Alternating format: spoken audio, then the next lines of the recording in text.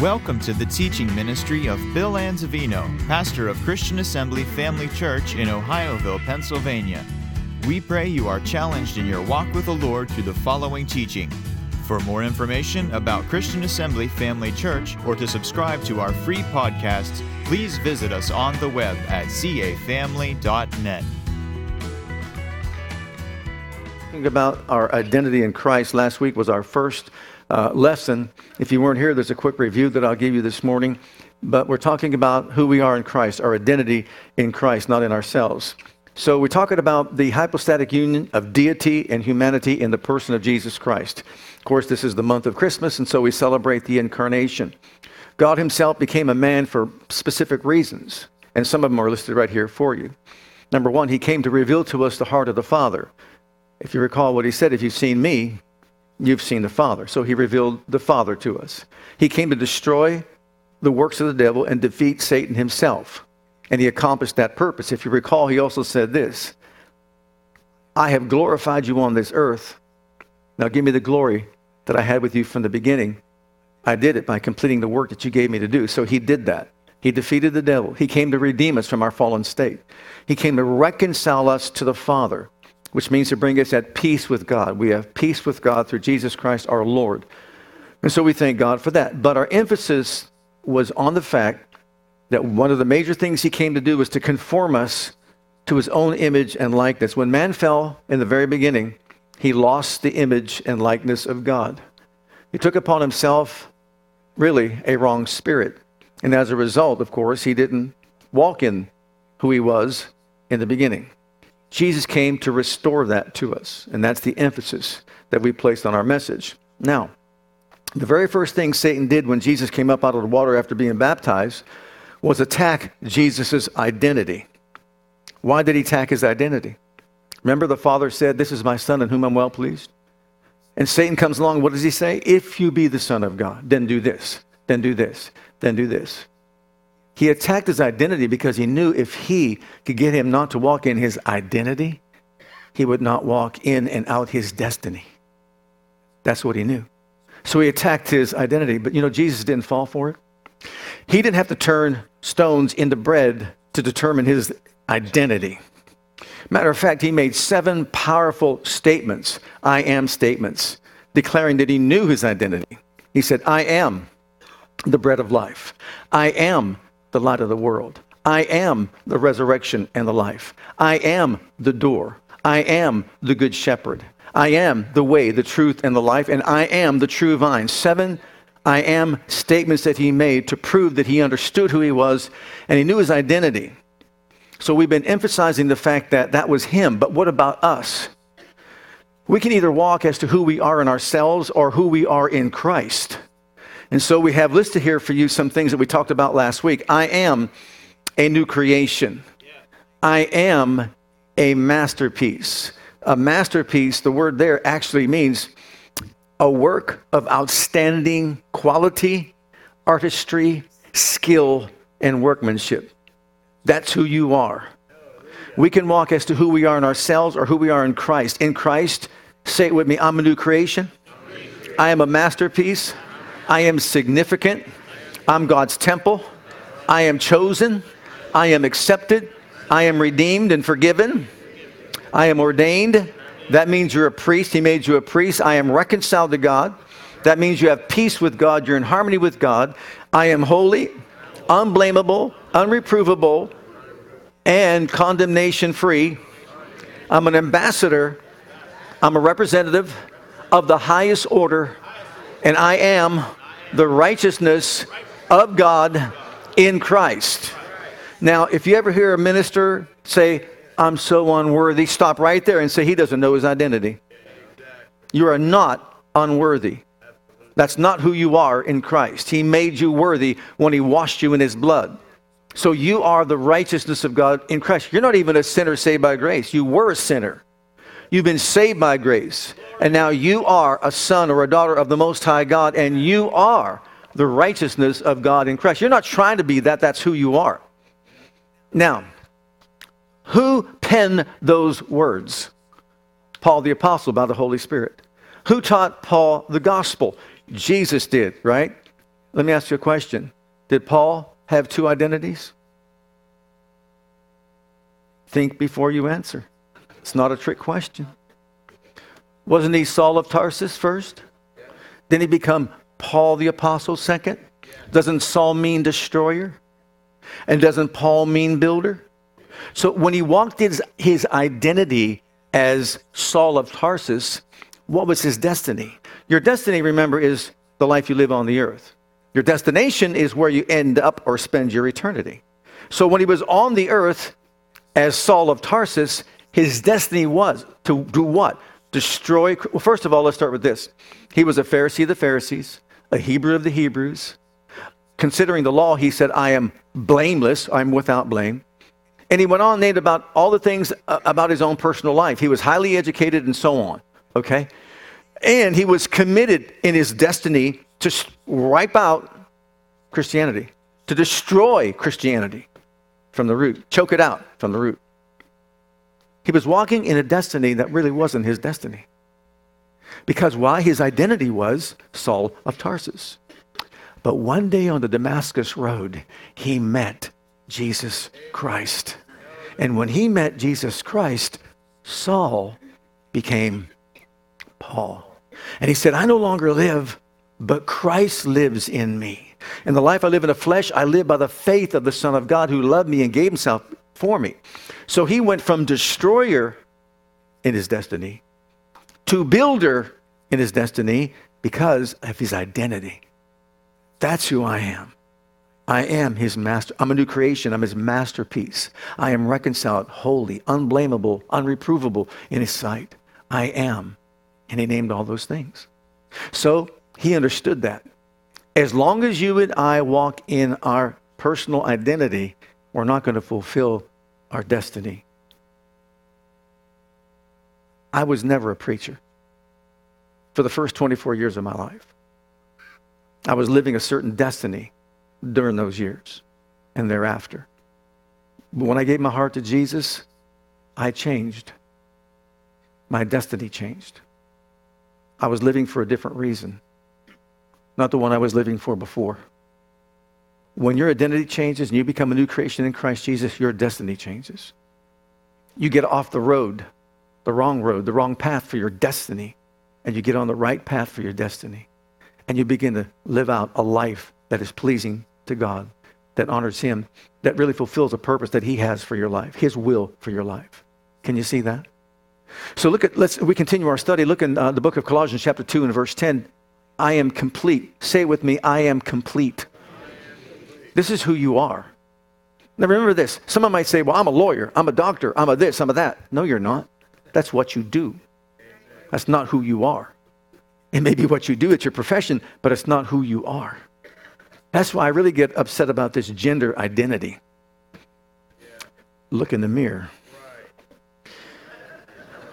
New Living Translation. Let's read the verse, Colossians 2:10.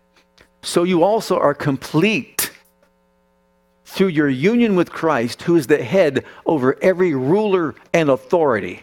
Say it with me again. I am complete. Complete means I am whole. I am perfect. I have all the appropriate parts. When Jesus washed us in his blood, he made us complete, perfect, and whole. And within we have all the appropriate and necessary parts. When our son Andrew was born, he was without a left pulmonary artery. So we can say that he wasn't complete in that regard. Also a deletion of his 22nd chromosome. Another child could be born who is complete, whole, perfect in every way. All the parts are there. All the necessary parts are there. Thank God he got a miracle.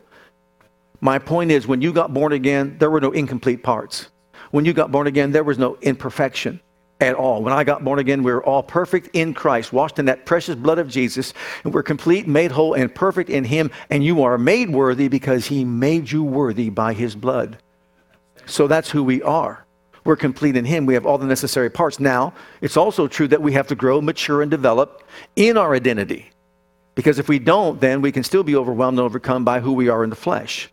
But we're supposed to do what to the flesh? Crucify the flesh and let the man on the inside live, the spirit live. And how do we do that? By understanding our identity. That's who I am, and that's what I'll do. Secondly, we're sealed. Everybody say, I'm sealed. Ephesians 1:13, let's read the verse. I am sealed, in whom you also trusted, after that you heard the word of truth, the gospel of your salvation, in whom also after that ye believe, you were sealed with that Holy Spirit of promise. Sealed means branded as God's very own. Now, I grew up watching some of these cowboy movies on TV with my parents and all that. They loved Gunsmoke and all the old, whatever. Bonanza. Some of you young people looking at that like, what's Bonanza? Watch some of those movies. But you ever see them with their branding iron and they put it in a fire? Then they would, the livestock would be there and whoosh, poor thing. You talk about cruelty, animal cruelty. But why did they do that? Because if they ever escaped, if the livestock escaped and took off, they couldn't identify them. Who does this one? That's mine. No, it's mine. No, that's mine. How do you know it's yours? It's branded. Look at the branding, and now you know who it is. You ready for this? The Holy Ghost got some fire and branded in your soul that you belong to God. That's who you are. I'm someone who belongs to God. He branded your spirit. He branded your soul with his own branding. I believe it says something like this. Praise God, paid in full. Belong to God. Washed in the blood. That's who we are. And when you recognize that, it makes a difference. Look at the next one. I am loved. I am someone who is loved by God.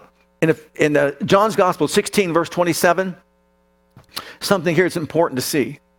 For the Father himself loveth you. Notice the word loveth you. Why? Because you have loved me and have believed that I came out from God.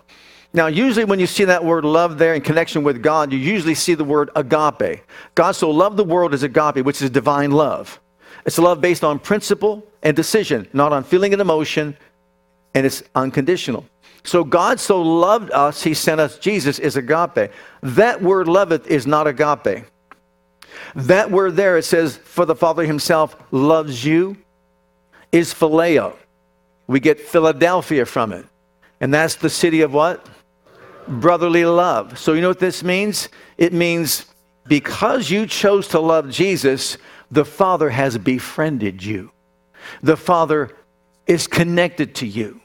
The Father wants to walk with you and fellowship with you and have a relationship with you.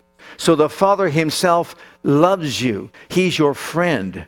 Thank God. Jesus says, I now call you friends. We know it's a blood covenant partner relationship, but he's saying this, because you've set your love upon me, my Father wants to walk with you through life.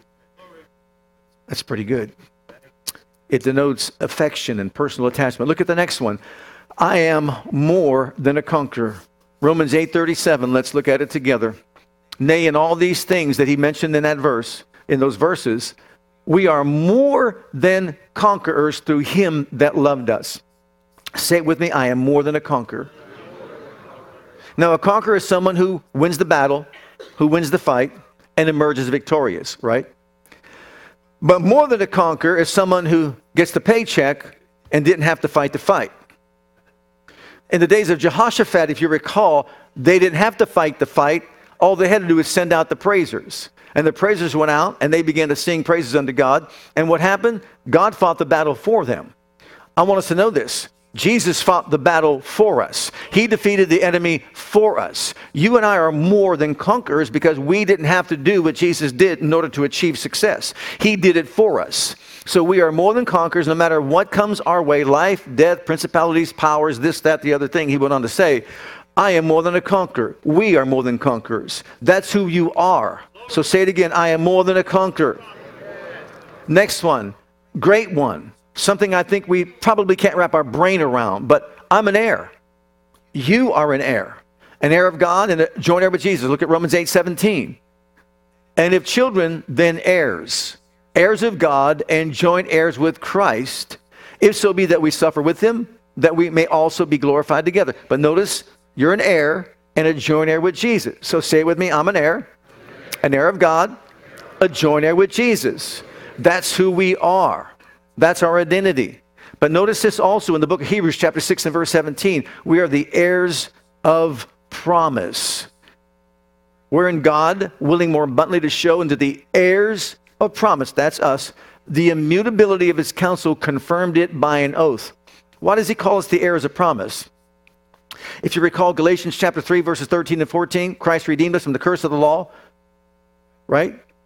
For it is written, curse everyone that hangs on a tree. Why? That the blessings of Abraham might come on the Gentiles through Jesus Christ. And if you're Christ, you're Abraham's seed and an heir according to the promise. Every promise that God ever made to Abraham, you're an heir to that promise. We used to sing a song called Abraham's Blessings Are Mine.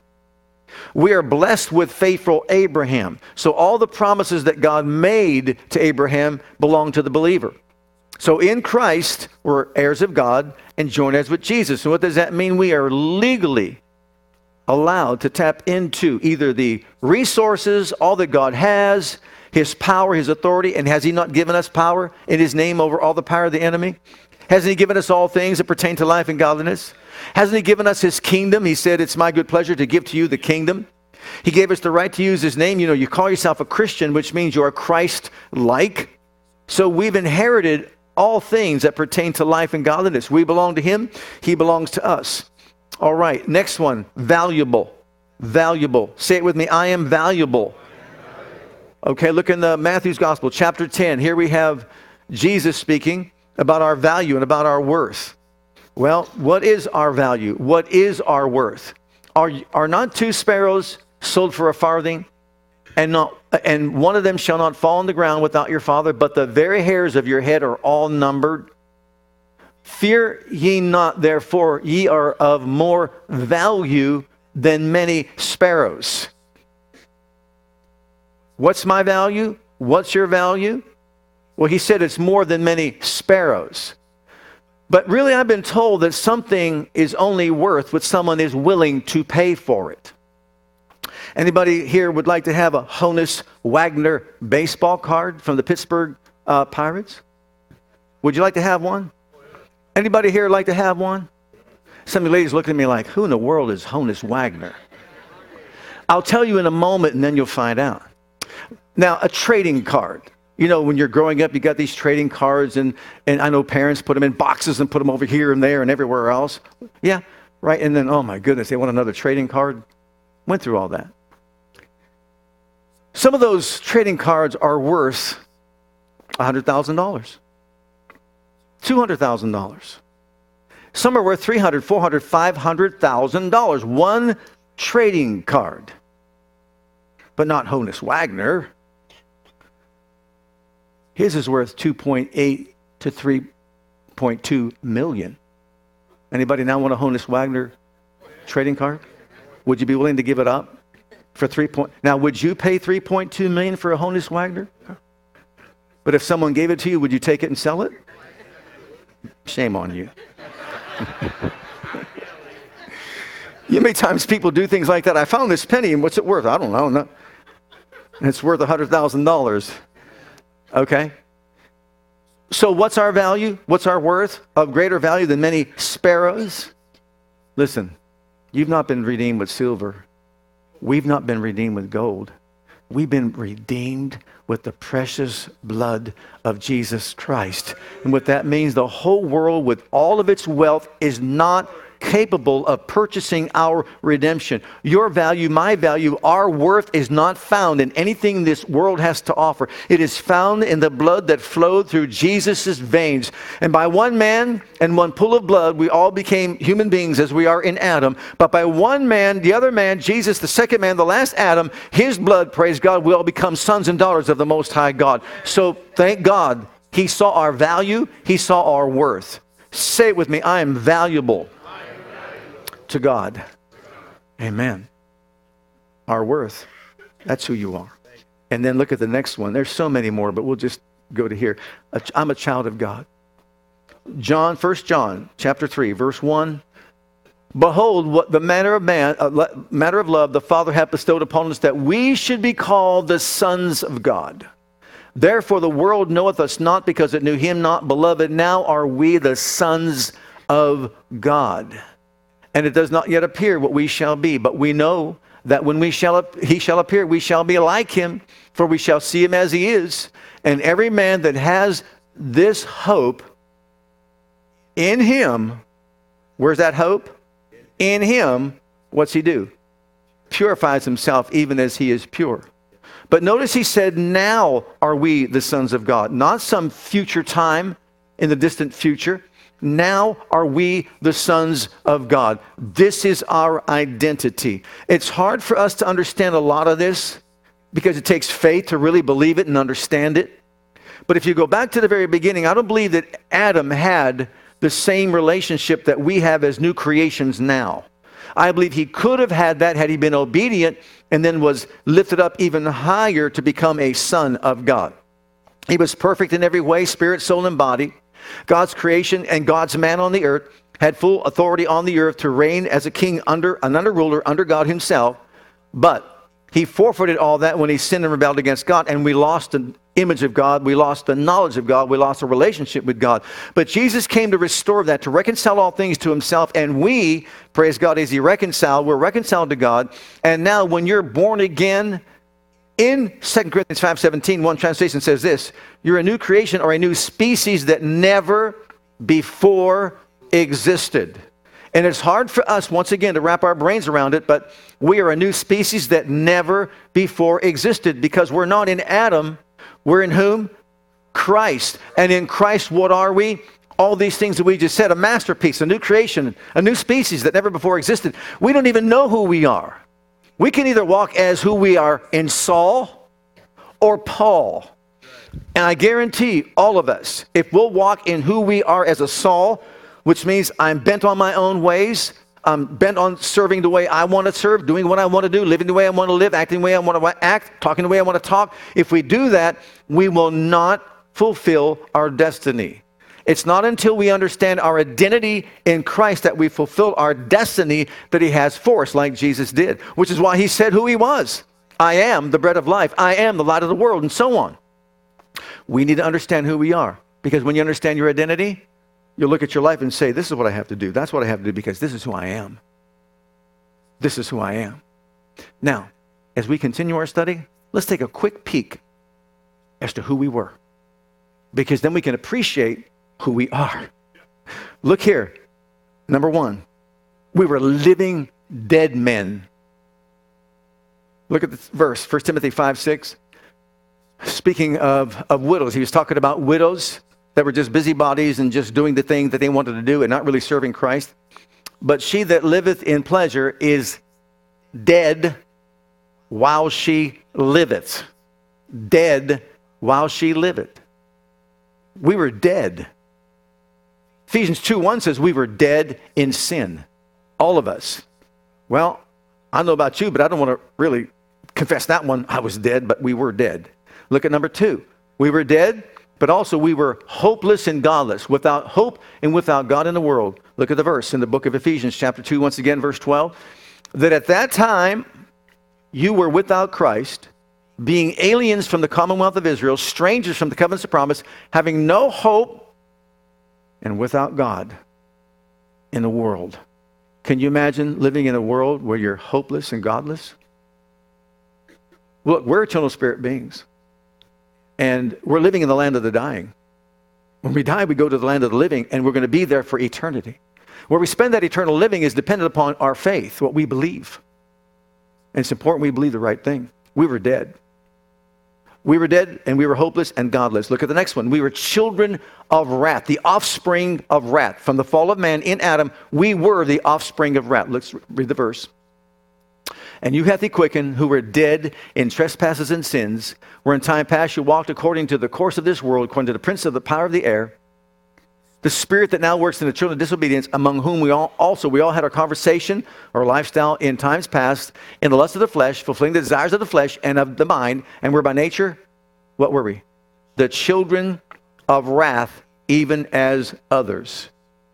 Everybody in Adam was a child of wrath. Everyone. No exceptions whatsoever. Except Jesus when he came, because he didn't come with the Adamic blood or sin nature. He was born, of the Holy Spirit. So we were all dead, hopeless, godless, and now we were children of wrath. And then look at this last one in Ephesians 4:17 through 19. This is who we were. Let's not confuse who we were with who we are in Christ. This is who we were in Adam. This is who we are in Christ. And then we'll take a quick look as to what it took for us to get to where we are in Christ. But first, this I say therefore and testify in the Lord, that you henceforth walk not as other Gentiles walk in the vanity of their mind, having the understanding darkened, being alienated from the life of God through the ignorance that is in them because of the blindness of the heart, who being past feeling have given themselves over to lasciviousness, to work all uncleanness with greediness. Notice he said they were alienated from the life of God. What's it mean to be alienated? There was no connection there. Actually, we were hooked up with the wrong spirit, an enemy spirit. So we were dead men walking, hopeless, godless, in a situation where we were children of wrath and alienated from the life of God. That's who we all were. Well, guess what we're celebrating this time of the year? The remedy to that. Amen. You and I were lost in who we are or were in Adam. And who we were in Adam was our identity, just like Saul was his identity, until he saw Jesus. And then when you and I met Jesus, our identity changed so that our destiny can change, so that we can fulfill a destiny that God's ordained for us, not that we've ordained for ourselves. Why? Because we all have a destination where we spend our eternity. So what did it take for us to get to where we were to where we are now? I mean, we all want to shout as far as who we are right now, don't we? Aren't you glad you're a new creation? Aren't you glad you're more than a conqueror? Aren't you glad that you're a masterpiece? A work of outstanding artistry. I like that one, don't you? Tomorrow morning you get up, look in the mirror and just say, you're a work of outstanding artistry.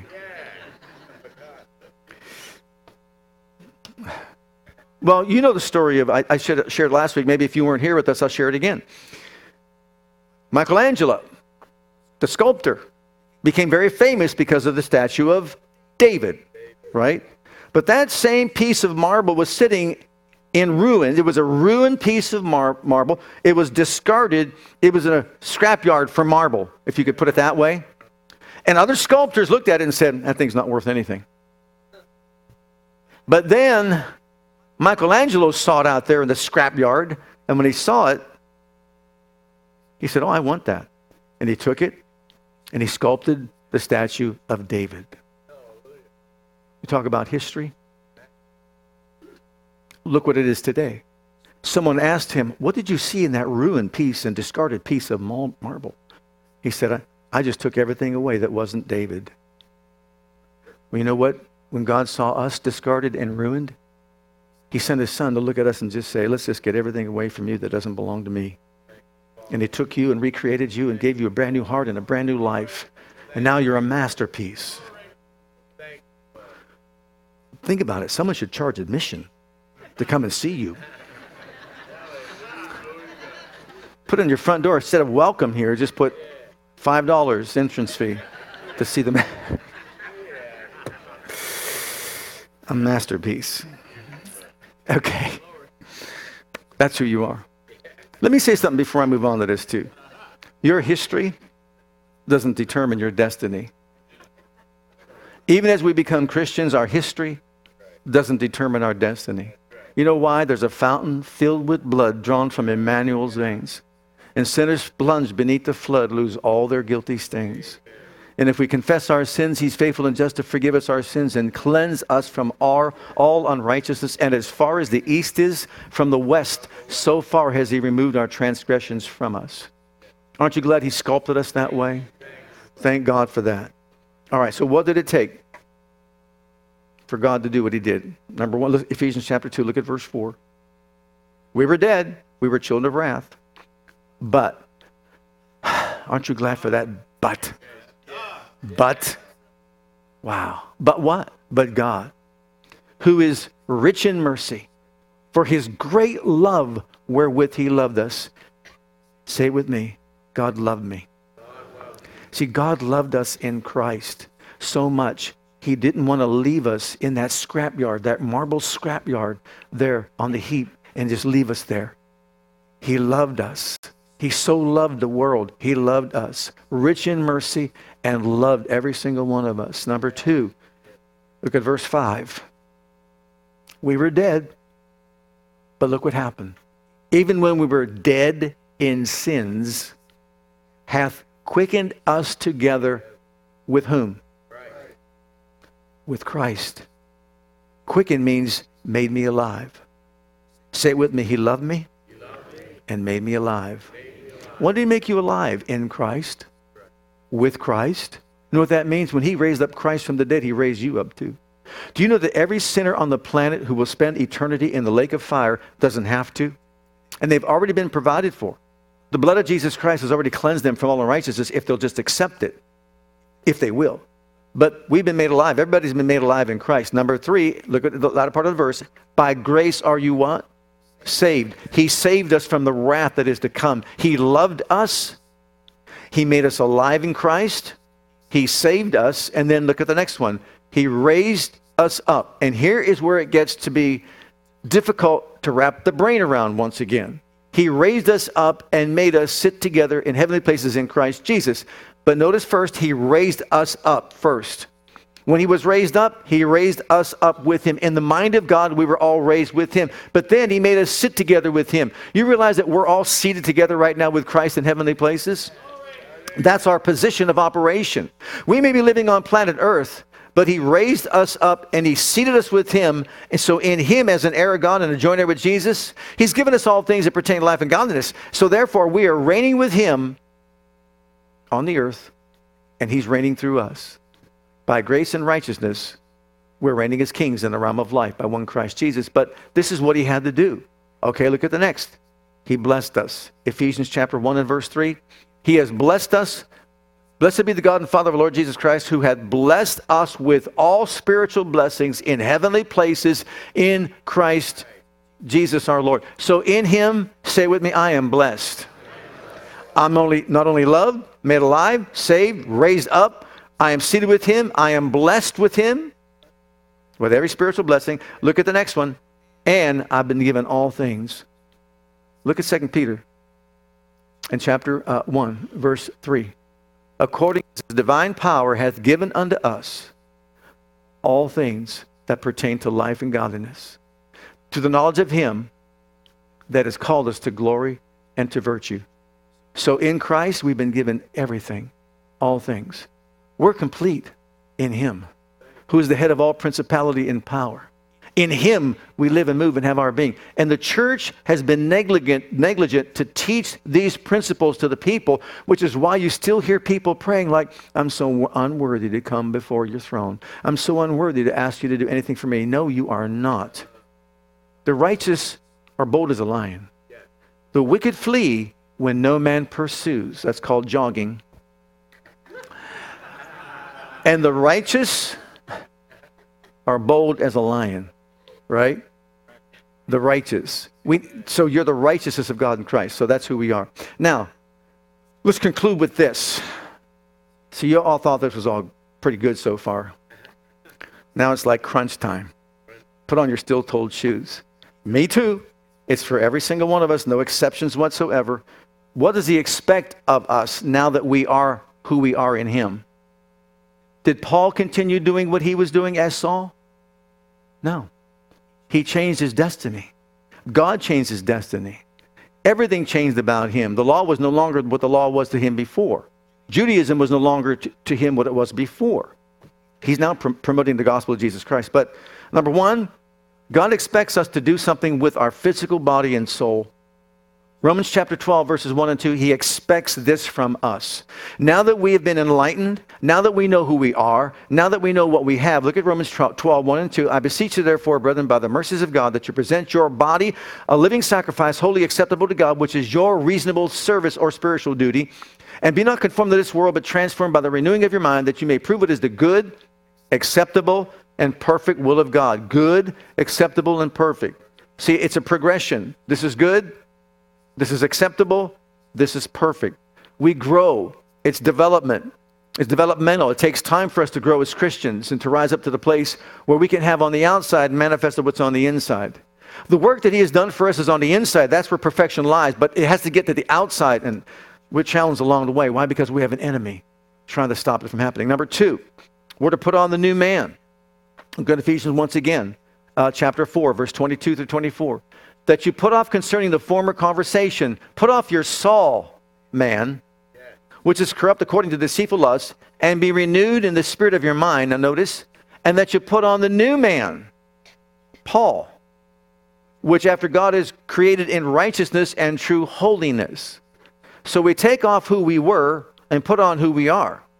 So 2 different lifestyles. We learn to live a new lifestyle. And how do we learn that? If you read on some verses after that, it tells you some things that you and I ought to do.